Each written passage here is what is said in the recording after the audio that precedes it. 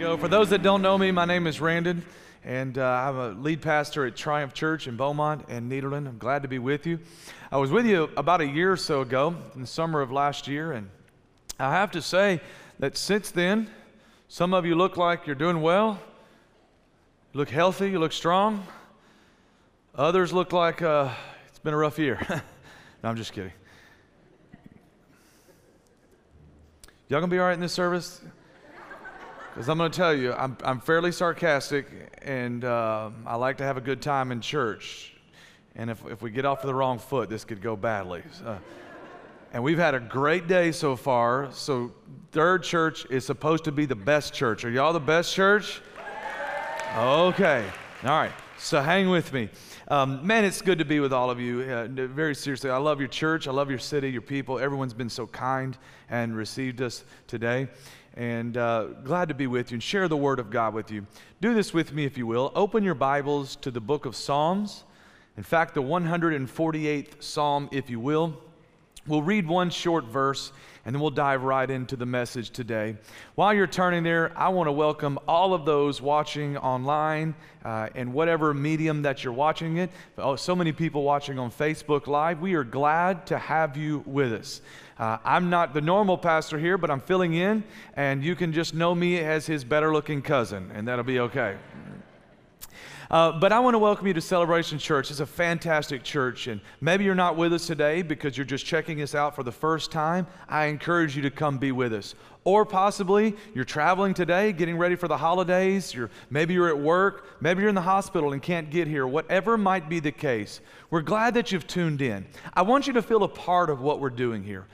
Though we're disconnected by space, the same presence of God that is with us here in this service, I believe He wants to step into the very room that you're at, and He wants to speak to your heart and life. So get ready to receive the word from God today. Get ready to hear from Him. I want you to get still and quiet. You know, so often we can get distracted by other things going on around us, and we can lose touch. It's easy to when you're sitting at home, or maybe you're in an airport, or wherever you are. But I want to encourage you, stay focused. God has a great word for you today, and He wants to speak to your life. It's going to be a good day for you. Celebration, can we welcome our online family?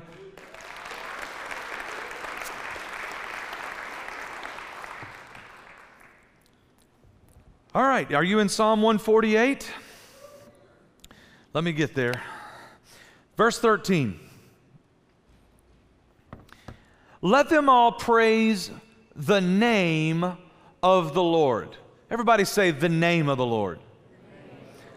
For His name is very great. This is an important principle in Scripture that I want to share with you today, and we're going to kind of lay a foundation. But I want you to see here that the psalmist didn't say, God, you're great, or your ways are great, or what you did was great. But rather he said, I'm praising your name, for your name is very great.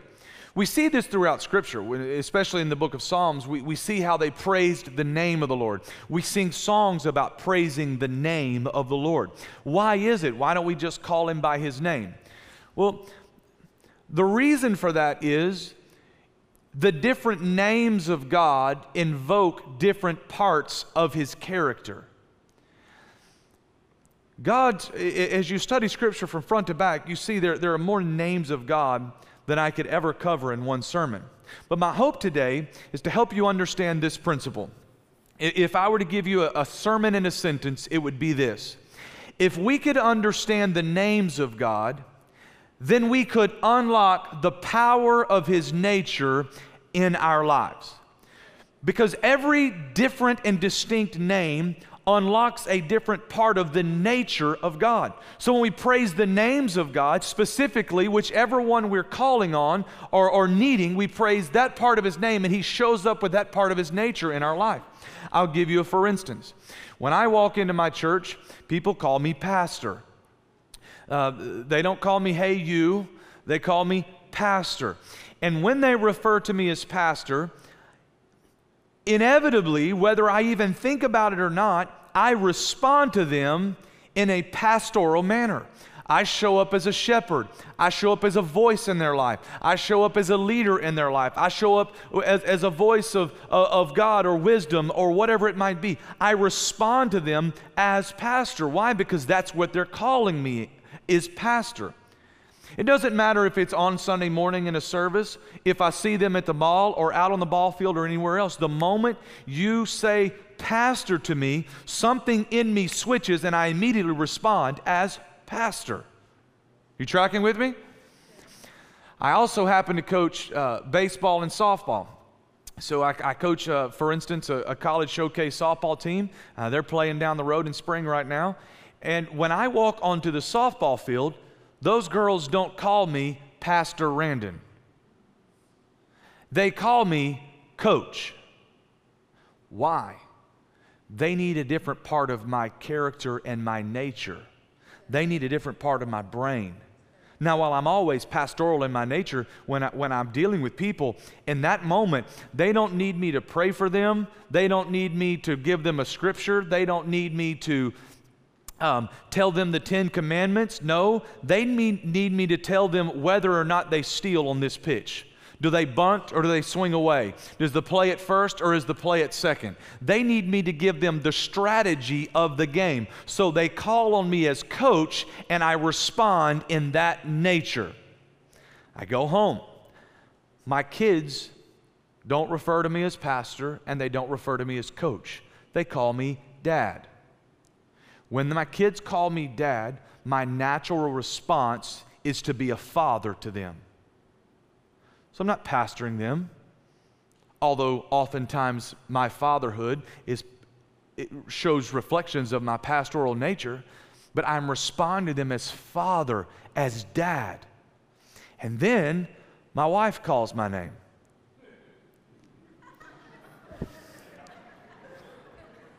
No, I don't know why this is funny. There's 3 services and I'm 3 for 3 today, and all I did was say my wife calls my name and people start laughing. What do you know about my marriage that I don't? Do you know? I mean, it seems like I go by names like seriously or again or what did you do that for? No, I have a great marriage. You know, I actually celebrate 15 years of marriage in January. Yeah. I've had a great dream to take my wife on a Hawaiian vacation. The problem is I'm on like a Galveston budget. You know, but my wife calls me by the names that she calls me, and I don't respond to her as pastor. I can tell you that when I have, it doesn't work out well. I don't respond to her as coach. She doesn't need me to be her coach. She needs me to be her husband. And so when she speaks to me and she calls me by that name, I respond to her in that nature. Whatever title you call me, whatever name you call me, that invokes that part of my character and that part of my nature. The same principle applies to God.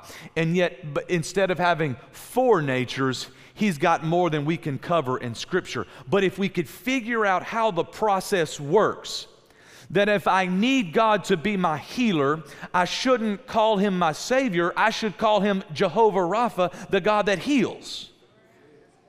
Are you tracking me? Same God, but different part of His nature. If I could understand the names of God, I could unlock the power of His nature.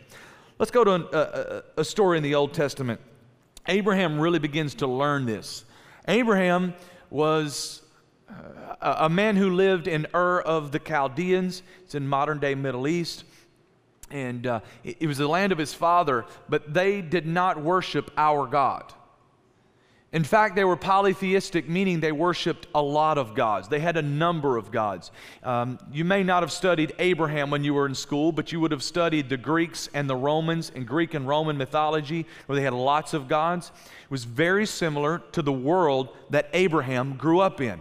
He had lots of gods. Specifically, they worshiped, one of the main gods they worshiped was Nana, was the moon god. The moon god covered the seasons. It covered the yearly calendar. Nana was over the growing of crops because of it responded to the phases of the moon and the seasons. Also over fertility. It was believed that women could only get pregnant during certain times of the phases of the moon. You might have ever heard somebody say it's a full moon and things crazy happen.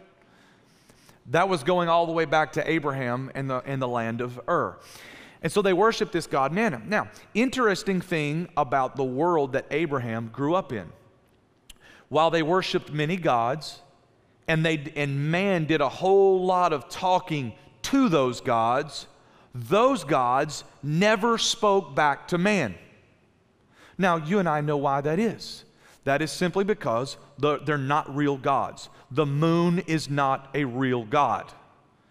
And if you walk outside tonight and your neighbors see you talking to the moon and expecting a response, they're going to call somebody. Because the moon is not a real god. The sun is not a real god. The rain is not a real god. The ground and the dirt, they're not real god. And yet they worship them as such. They would never respond to them. Now you put this into context. Abraham has been worshiping all of these gods his entire life. He's never heard them speak to him, nor does he remember anyone else in his world ever talking to a god. Suddenly, the one true and living God speaks out of the heavens, and as his voice cracks through the atmosphere, Abraham hears God for the very first time. The first thing he did, I would imagine, was it probably freaked him out. And then the second thing he did was he obeyed this voice. Why was Abraham willing to leave everything else behind? Leave the land of his father, leave the land where he was a fairly rich man, a fairly wealthy man, and walk out into the desert, into a place that he didn't even know? Because God spoke to him, and he had heard God speak for the very first time. He didn't even know anyone else that had done that. So he starts following God out into the land of Canaan. But remember, Abraham is now following what we know to be the true and living God. But Abraham still doesn't know that the other gods don't really exist. He's a polytheistic man that's following one voice of one God. He hasn't submitted his life only to this God yet. He doesn't know God to be the only God until about Genesis chapter 17. But in Genesis 14, we see something as he gives us some revelation into the nature of God as he's learning about God. He says these words. He builds this altar to Jehovah, or Yahweh. He builds this altar to this God. He doesn't know what to call him, so he calls him Yahweh or Jehovah. Now, the word Yahweh and Jehovah was so holy in the ancient world that when they wrote it, the word Yahweh is actually written with no vowels in it because it was too holy to even write. In fact, by the 3rd century, Jewish rabbis had convinced the people they were so scared to take the Lord's name in vain that they cut the word Yahweh completely out of society. We don't even know if we're saying it correctly or not because the word completely died. We now see it written and we think we know how to say it, but in the 3rd century they wouldn't even let it be repeated for fear of taking the Lord's name in vain. And it all started when Abraham builds this altar to Yahweh. He calls him Yahweh. Verse 14, chapter 14, verse 22.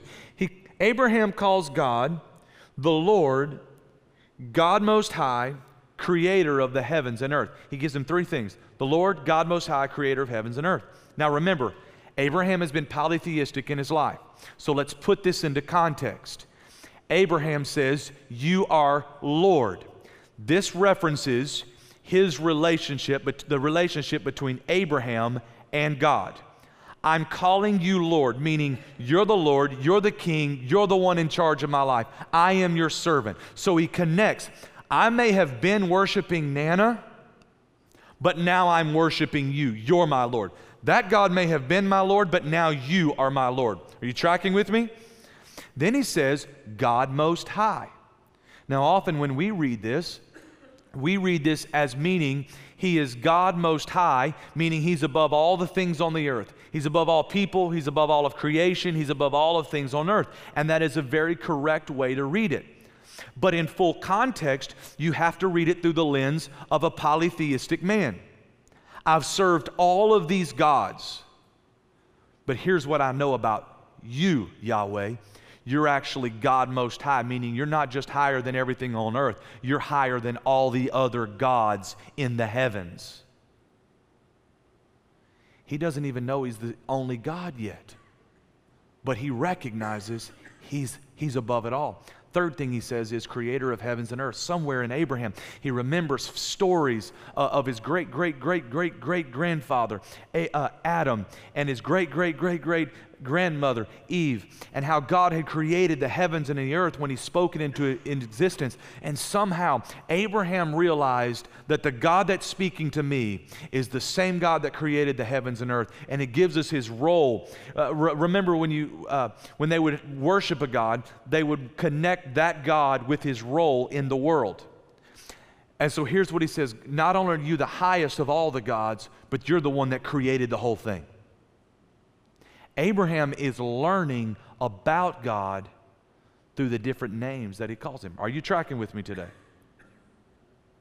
Yes? Okay.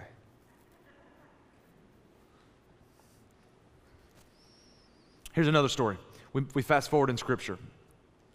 Because it applies to man, not just God, but it applies to man. In our society, we don't put as much meaning on names. We might have read, when you had your kid, you might have gotten, top 100 girl names in 2004 and picked the one you liked the best and hoped that it had a good meaning. But once you named them, you forgot what about that meaning was. This girl's name is, whatever, it might have been Mary, but it really means hope of a greater future, or whatever. And so when we were selling the name to our friends, here's what it means. But once the baby was born, it never mattered again, right? That's not the way it was in Scripture. David is out, and he's been conquering, he's been running, he's been fighting, and he's out in the wilderness with his mighty men. There's a man named Nabal there, and he has flocks of sheep and herds of cattle. And while David is fighting other people, he protected the herds and the flocks of Nabal. He protected all of his animals, all of his livestock.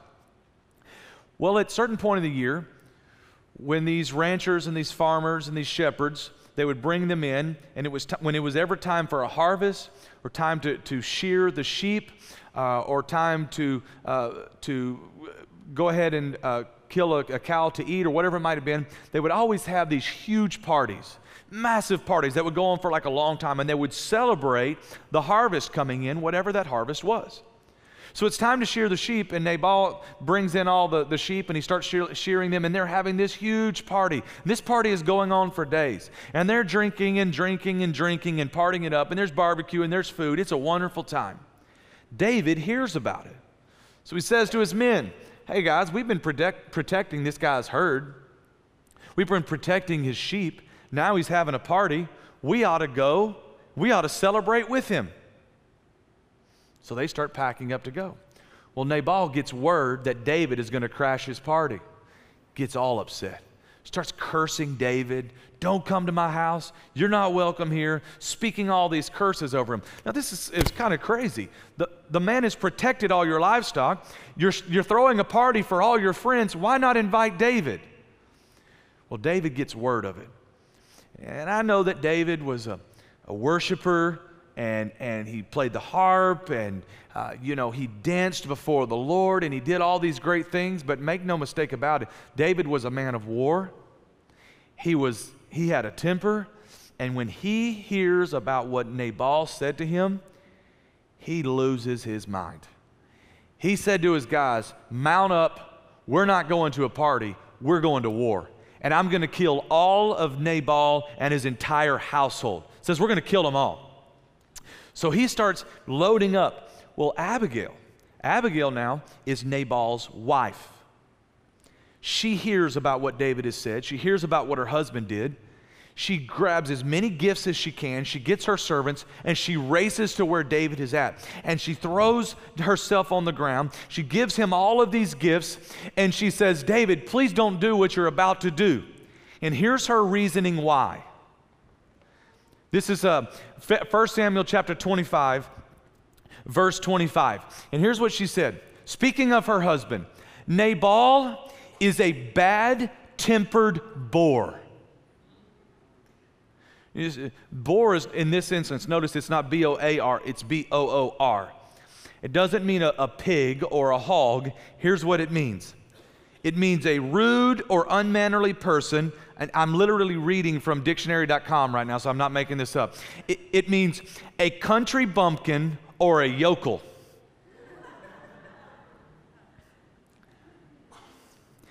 So if you're watching online, get this with me. Abigail comes running to David. She throws herself on the ground, gives him all these gifts, and says, don't be mad at my husband. He's a country bumpkin. He's a yokel. He's ill-mannered, bad-tempered. I don't even know what to do with the guy. This is her husband. If my wife went running to somebody and told her about that to me, we would have some intense fellowship. This is what she does. But she said, watch what she goes on. But please don't pay any attention to what he said. She gets worse. He is a fool, just like his name means. The word Nabal, the translation of the name Nabal, literally means fool. She comes to David. She says, don't listen to anything he said. He's a bore. He's ill-mannered. He's a fool. But that's not even his fault. His parents named him fool, and he's just living up to whatever they named him. That's what she says. He is the very nature that his parents told him he would be. She goes back. Her husband finds out about what happened. He has like a heart attack or a stroke or something, and he ends up dying a short time later.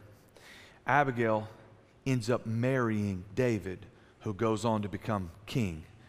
She went from a fool to the king. Can somebody say upgrade? The principle I'm trying to show you here is that whatever his name was, it was determining his nature. We see this throughout Scripture. One more. Are y'all okay? Okay, just making sure. We don't have any bores in the room, do we? Wives, why are you looking at your husband right now? Don't be calling him out. Exodus chapter 33, Moses goes to God. He says, God, these people, they're a lot. There's millions of them, and they've never been anything but slaves. They're driving me crazy, and I need to know what you're doing. He says, Lord, show me your ways. Show me your ways, Exodus 33. I need to know them. And God says, well, I'll tell you what, Moses, wherever you go, I'll go with you. Whatever path you take, God's saying, no. I need you to show me your glory. I need more. I know that you're with me, God, but I need you to show me. I need to see something. I need to show me your glory. And God says, I'll tell you what I'll do, Moses. I can't let you see my face, because any man that sees my face will surely die. But I'm going to take you up on the rock.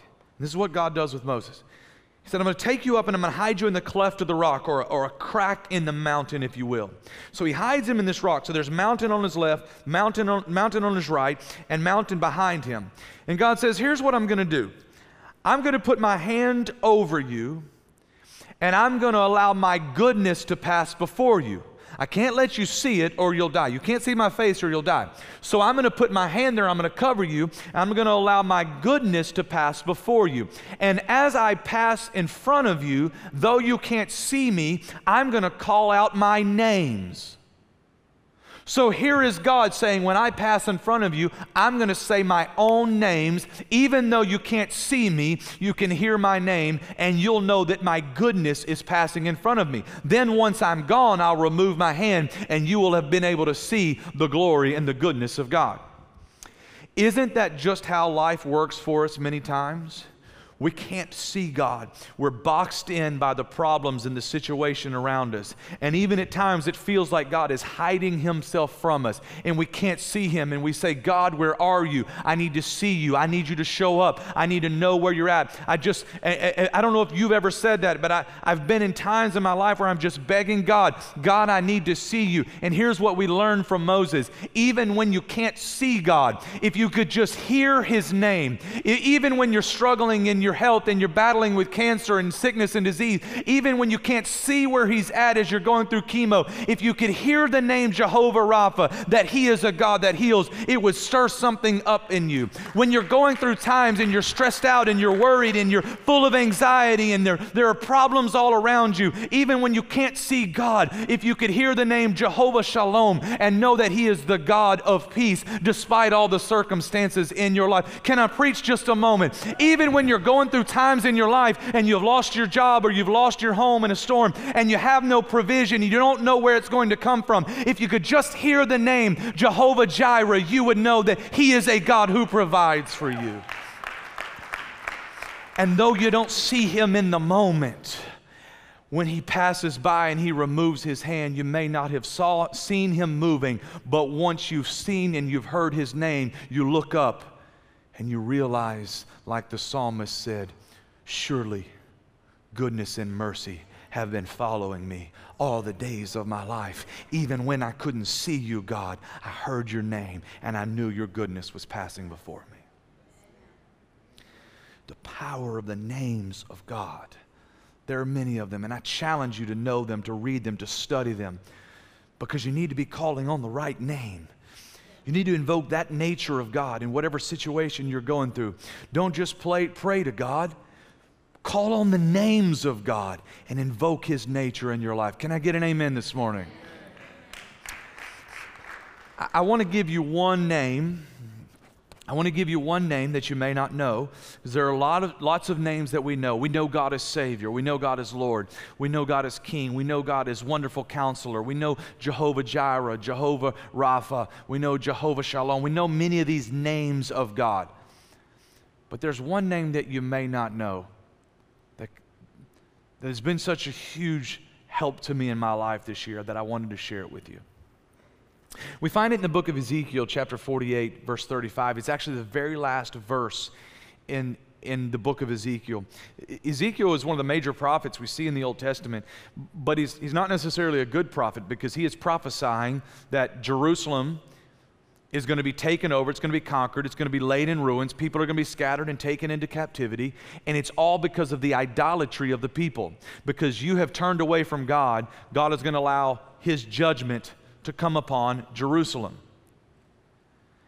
But at the very last verse, the very last thing he says, these are the last words you hear Ezekiel write. The distance around the entire city will be 6 miles. What is he talking about here? And from that day, the name of the city will be The Lord is there. Remember I said Abraham built an altar and named it Yahweh or Jehovah, called it a name of the Lord? Same principles applying here. We see a name of God. Now he's specifically referring to Jerusalem, but principally he's referring to what God does in our lives. And the name of God is Jehovah Shammah, or the Lord is there. The Lord is present. It means a couple of things to us. First of all, it means that no matter where you are in your life, the Lord is there with you. He will never leave you and He will never forsake you, even though when you're going through difficult times, He is always there. To the Israelites, when your city is being destroyed, know that God is present and He is there and He's going to take care of you. When I'm looking at our city in Port Arthur, 80% of Port Arthur had flood damage, and 40% of Beaumont, 60% of Orange, 80% of Vidor, 100% of Bevel Oaks. And then when you go on down the list, and I've got family after family after family, hundreds of families that have been completely flooded and lost everything with no insurance. And when you're in a place when your whole life seems to be destroyed, you've got to know Jehovah Shammah, even though I don't see it, the Lord is still there and He is still present with me. But it means something more than that. He doesn't stop there. Because what Ezekiel is saying,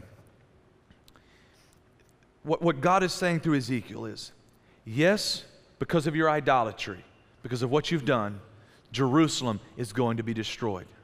But what these last verses mean is that not only will Jerusalem be destroyed, not only will bad things happen in your life, but I want you to know that the city with 6 miles that he's talking about, that's Jerusalem. He says, I'm going to rebuild it. Why? Because the name Jehovah Shammah is a reminder that God is a restorer.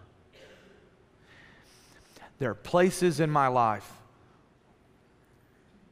there are things in my life that I've lost. I didn't have anything to do with it. I didn't cause the rains to come. It's not my fault that Nederland recorded 68 inches of water in just a matter of days. I didn't cause that. But still, God is a restorer. There are other places in my life, there are mistakes that I've made, there are problems that I have caused. And while no one else may blame me, and I might have done a brilliant job of passing the buck, I can tell you that in my heart, I know I caused the problem. I made the mistake. I'm the one. And the heartache and the pain and the loss that I'm dealing with is not because of anyone else, but it is because of my own decisions. And yet still, to Jerusalem, to me, and maybe to some of you today, even when we cause the problem, here's what Ezekiel wants you to know. Your God, Jehovah Shammah, is a restorer. I'm going to give you 5 things that Scripture promises that God wants to restore in your life. 5 things. Some of these may apply to you, some of them may not. The first one is this. God wants to restore your health. You can read it in Jeremiah chapter 30, verse 17. God wants to restore your health. You say, Pastor Aaron, I'm just struggling in my body. Things are breaking down. I don't have the strength of my youth. I want to speak over your life today. God is getting ready to restore health. That's what He does. He restores health. Number 2, God restores wealth. Maybe you've lost because of something you did, bad business decisions, or made a mistake on your job and you lost your job, or maybe it wasn't because of you at all. But can I speak over you according to Deuteronomy chapter 30, Deuteronomy chapter 8, and Job chapter 42, verse 10, that God is a restorer of wealth. Number 3, God restores our time. Joel chapter 2, He wants to restore the years that the cankerworm stole from you. We lose years when we're off, maybe making mistakes. Maybe we got away from our marriage. Maybe we got away from our kids. Or maybe our kids got away from us. Or maybe there was separation in relationship. Maybe you got off track and made mistakes and it seemed like your life is living from behind. You're trying to play catch up. I want to declare over your life a restoration of time according to the Word of God. Number 4, He restores our soul. Psalm chapter 23. The Lord restores our soul. I've been living on this word day and night. We have 10 insurance claims going on in our buildings alone, trying to help our city rebuild. We're stressed out. We're worried. We're carrying weight that we don't normally carry. I've been shorter than I mean to. I've been more harsh than I mean to. I've reacted with more anger than I ever wanted to. And every night when I lay down, I ask, will the God who restores my soul from Psalm 23, would He take away the stress and the anxiety and the worry? Will He heal me, heal my heart, heal my emotions, heal my mind, heal my spirit, and give me a fresh start? And I have to wake up every day with a restored soul. How does that happen? Because I serve a God who restores our soul. And number 5, He restores everything you've lost. Deuteronomy 30, verse 3, the Message Bible. God, your God, will restore everything you lost. He'll have compassion on you. He'll come back and pick up the pieces from all the places where you were scattered. I don't know what you've gone through in your life. I don't know why you've lost hope. I don't know what has pulled you away and scattered the pieces of your life to and fro throughout the years, throughout cities and situations and problems and struggles. I don't know it all, but God never missed one thing. And He promises in His Word to go pick up the pieces of your life. This person hurt you. That person hurt you. That situation caused you deep pain. That situation broke you. You left a piece of yourself here. You left a piece of yourself there. And God wants to pull it all together and restore you. And can I say this to you? That something that has been properly restored is almost always worth more and more valuable than it was in the first place. Your worth, your value goes up when God restores you, not down. He loves you. He wants to help you. Can I pray for you this morning? Can I ask you to stand with me?